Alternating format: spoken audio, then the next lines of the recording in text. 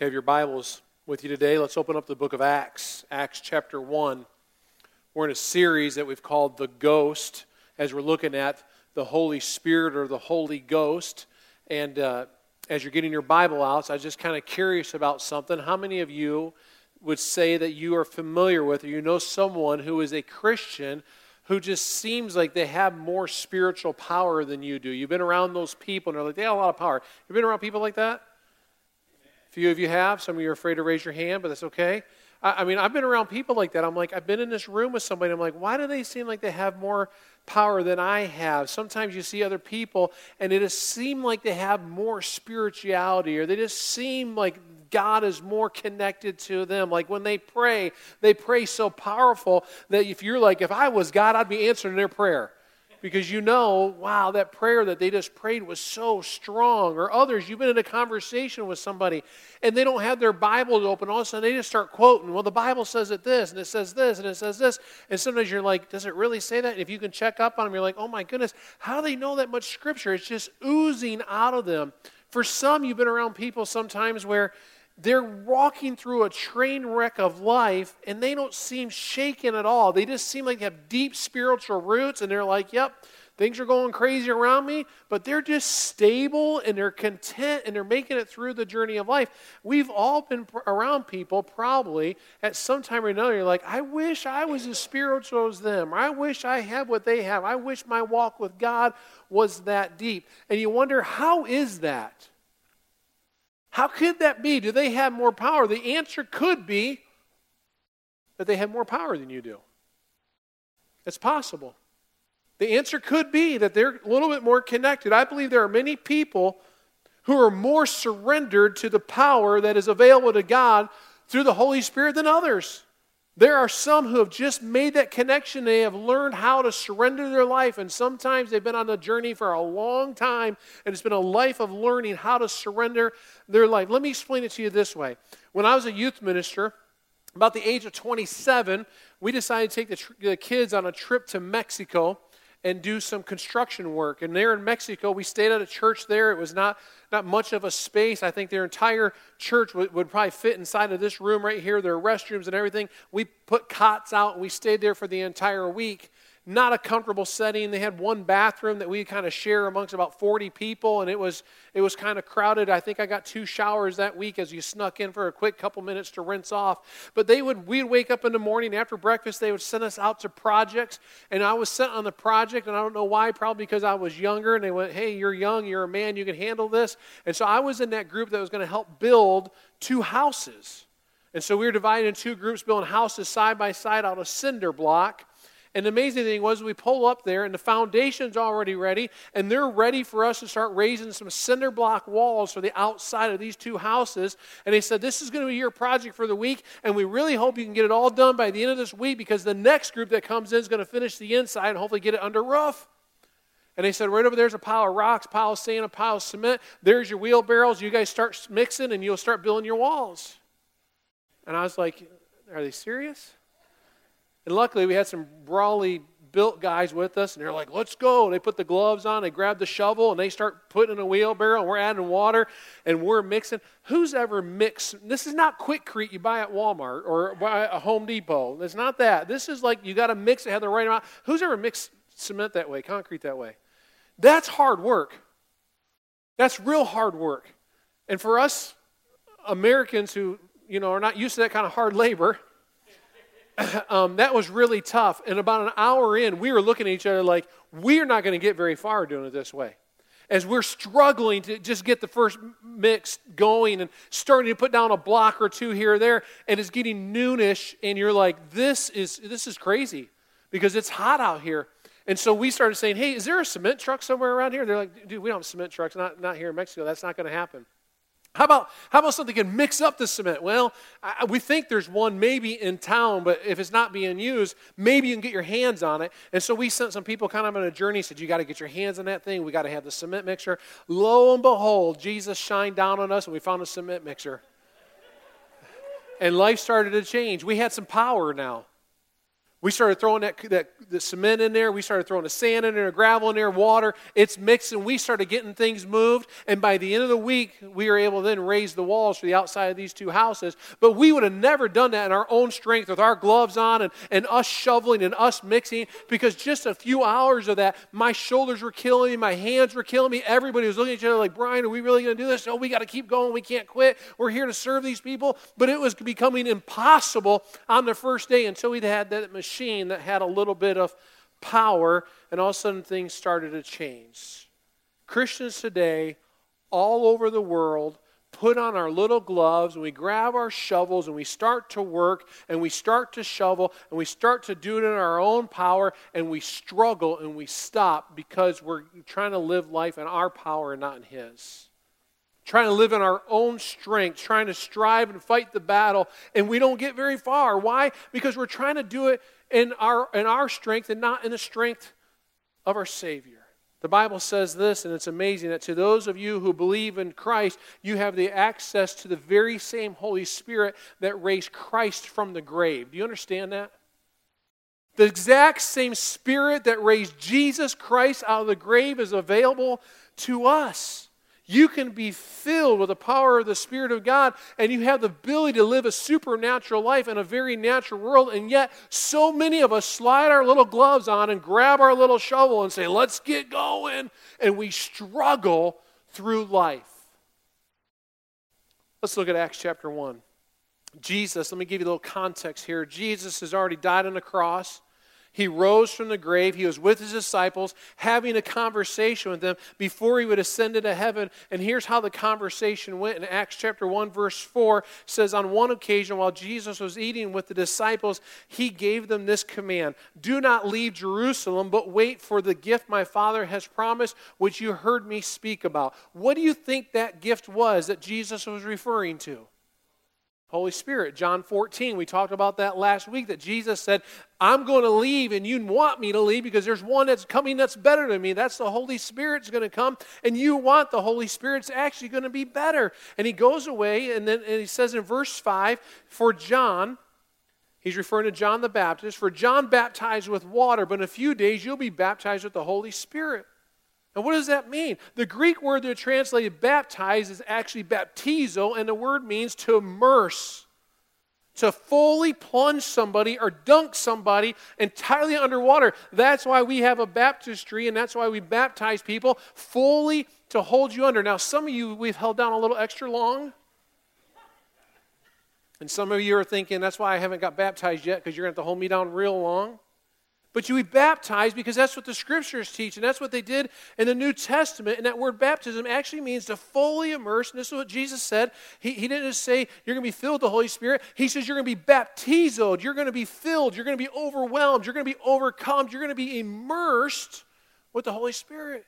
And so at that time of uniting with Christ, we're united with the Holy Spirit. What's going to happen to you, though, takes place in verse 8. He goes on and says, but you will receive power when the Holy Spirit comes on you. You'll be my witnesses in Jerusalem and Judea and Samaria and to the ends of the earth. He said, I'm going to empower you. I'm not going to leave you alone. I'm going to empower you. The Greek word there, power, is dunamis, which is the word where we get our word dynamite from. It means a force. It means a miraculous power. And if you're taking notes, it means the explosive power of God is what it means. And so the explosive power of God, when the Holy Spirit comes upon you, it'll baptize you. You'll have dunamis, the explosive power of God working inside of you. Then he says to his disciples, you're going to be empowered by the Spirit, and you're going to take this message to the entire world. Now, we look back at the book of Acts, and we could stop right there, and I think it's a fair question to ask and say, okay, why is that so important? Why is it so important to recognize the power of the Holy Spirit there with the disciples? Well, remember, he was talking to his disciples who he had been hanging out with for 3 years and couldn't get much right with them. They really struggled. Never one time did Jesus say to his disciples, man, you guys have such great faith. I can't believe I'm even here with you. Never had that conversation. The conversation was always over and over again, don't you guys get it? When are you going to understand what I'm teaching you? You have such little faith. I mean, Peter, he's kind of the ringleader. He's the strong leader. He said, Jesus, I'm with you all the time. I will never leave you. And then right there before the cross, 3 times Peter denies Jesus because of his weakness. And at the cross, after Jesus had already said, I'm going to give my life, only one of the 12 showed up. Only one of the 12 showed up, John. The others were hiding and cowering in fear. And Jesus died, he rose from the grave, and where were the fearless disciples when he returned? They were locked in a little room, scared to death of the Jewish authorities. And Jesus comes in and says, I'm here. Standing right before them, and they don't believe it. And the women had told them about it, but they still didn't believe. And then there's Thomas who had heard about it, and the other 10 that he was back. And Thomas said, I still don't believe even though you're standing before me. Show me your hands and feet. And Jesus is like, see the scars? Because they were weak, because they're operating in what? In their own power. Jesus looked at these very ordinary men, and he said, you're going to have power to take this message to the world. And then here we are at this moment in the year 2017, and churches all over the world are preaching the lordship of Jesus Christ because it has spread across the world. I'll tell you now that there's only about 2,500 people groups who haven't heard the message of Christ. About 2,500. Just a few years ago, it was about 8,000. That means that message is still spreading.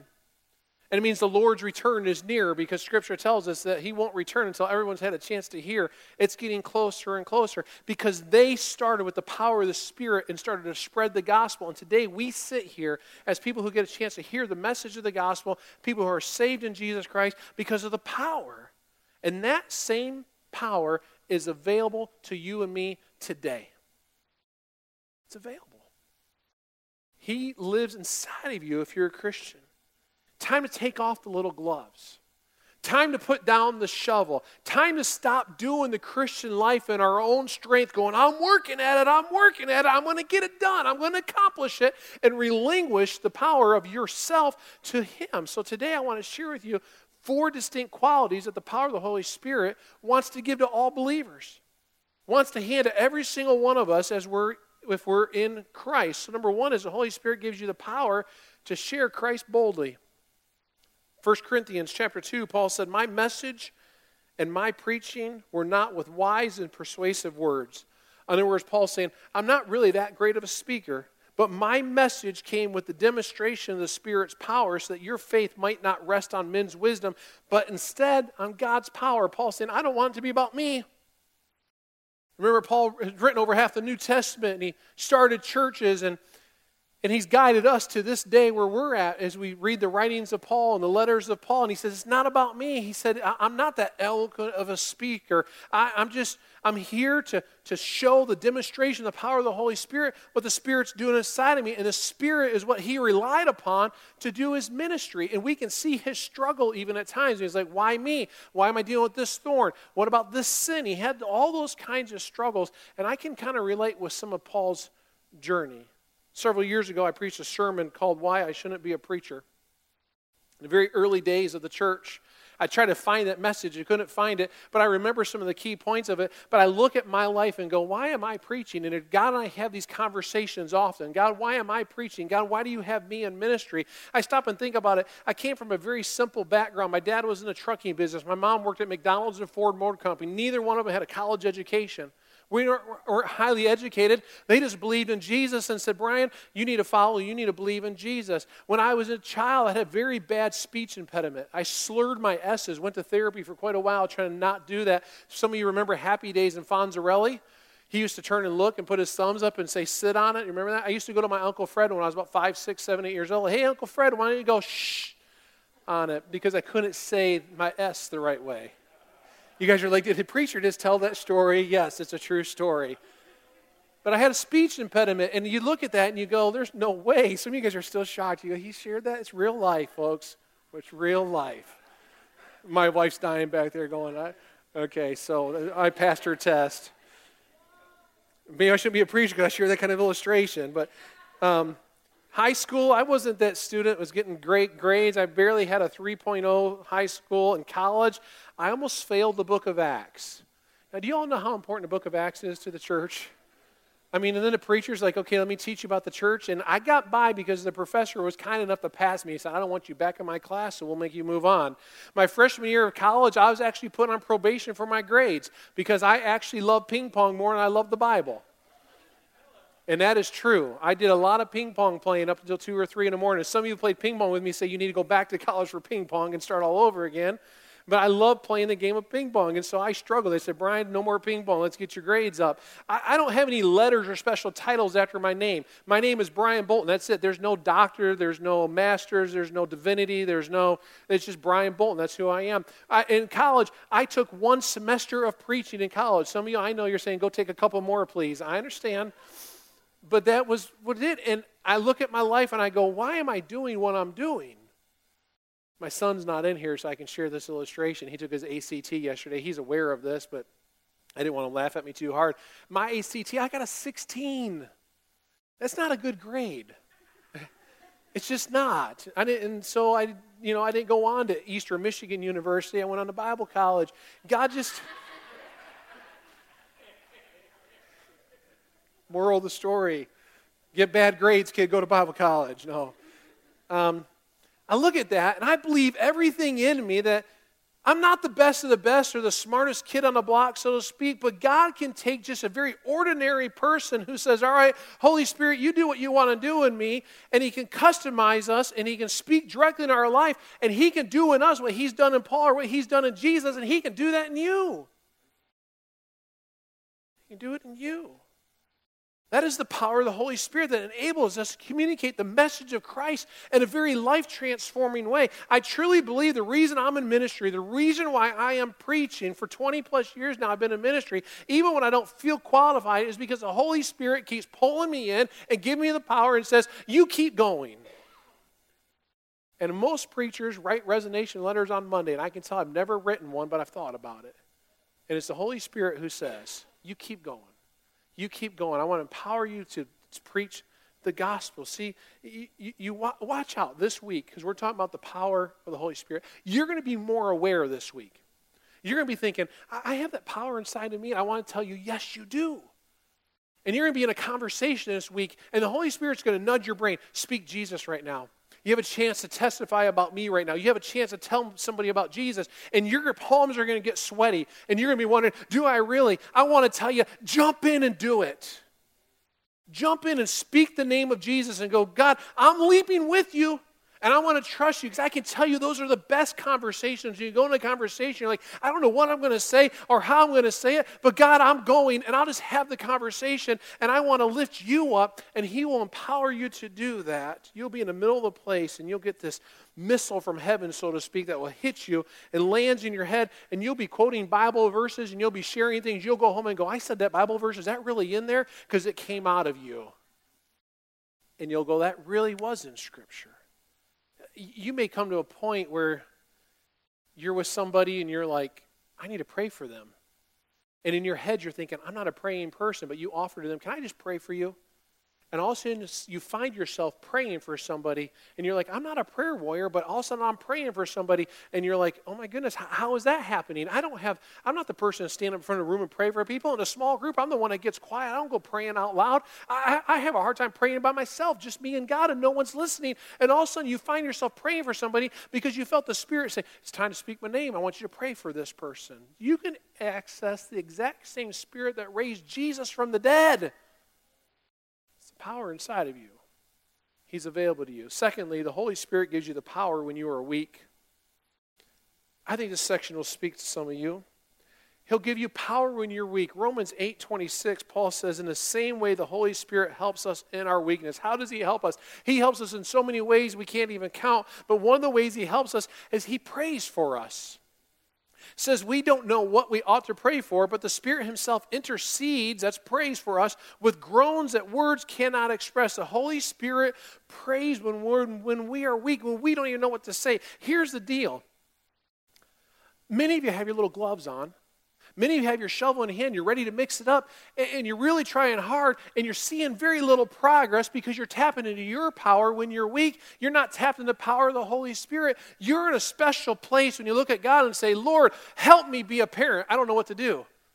and allow the Holy Spirit to carry that kind of prayer. Or, Lord, help me to love my wife. Lord, help me to love my husband. I don't know what to do. I don't even know what to say to you, God, right now. Lord, I don't know what to say or do. Lord, I've studied and I'm terrified to take this test. But, Lord, I'm trusting you. Lord, I want to share my faith. Really? You want me to share my faith? Okay, Lord, I'm jumping. Lord, I can't.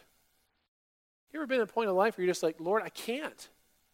And that's your two words. That's your prayer. That's your thought of life. You know what? You're in a great spot when you say, I can't, because he can. When you're saying, I can't, he's saying, I can. I'm glad you finally got to that point where you're going to trust me. When you get to the end of your strength, that's when he begins to work. When we get to the end of our strength, the Holy Spirit is strong where we cannot be strong, and that's when he starts to do it for you. He helps us and gives us power in our weakness. Let me give you an example that I thought about as I was preparing this. Brian and I got married in August of 1994. It was between our junior and senior year of Bible college.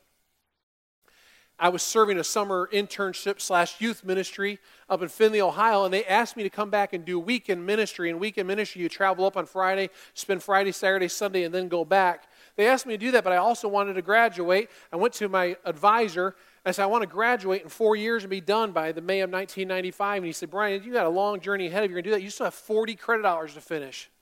I said, can it be done? He said, with God's help, I think you could maybe do it. I said, let's set up the plan. And so we put together a plan where I would do 18 credit hours in the fall. I would do 4 winter hours, and I would do another 18 hours to complete my 40. But I also committed to doing a weekend ministry. Now, if you've been through college, you understand doing 18 credit hours a semester is a little bit crazy, especially when you're going to a Bible college and the reading is unreal and the study is unreal and it's overwhelming. And so my wife and I are married, and we're traveling back and forth to Findlay, Ohio every week at 160 miles on Friday afternoon. We were there Friday, Saturday, Sunday doing youth ministry all weekend. There wasn't time for study. Get back late on Sunday, sometimes 1 or 2 or 3 in the morning, depending on what went on that weekend, and we were trying to complete all the schooling. We got to about February or March of that last semester in the school. My advisor came to me and said, Brian, we got to tell you something. We've messed up, and we're 2 hours short of you graduating. And as a young college student, or older college student at that point, I was really kind of baffled by that. But he said, we can still get it done. We can put a plan together if you complete your 2 credit hours. But that means now you got to finish 20 credit hours while you're still doing your weekend ministry. And I got to tell you, we finished.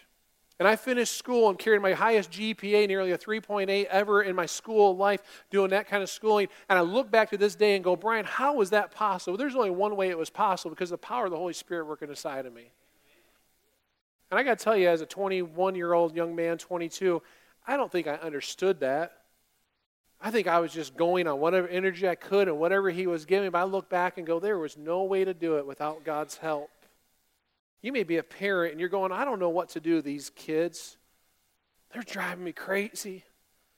We're going through some struggles right now. I'm not sure how to handle it. I want to tell you, the Holy Spirit can give you wisdom if you'll ask him. The Holy Spirit can give you the power. You may have a presentation coming up this week and you're like, why do I have to do the presentation? I'm not the person to stand up in front of people. That makes me panic. I freeze. My voice will shake. My heart. Ask the Holy Spirit. I'm weak in this area. Will you give me help? Will you give me the strength that I need? You may have a sin in your life. You had the gloves on and you've been shoveling for so long. And you're going, I'm not getting anywhere. And I've just been shoveling. And I've been shoveling, and I've been shoveling. And you continue to wrestle with the sin, and you continue to wrestle with the sin, and you continue to wrestle with the sin.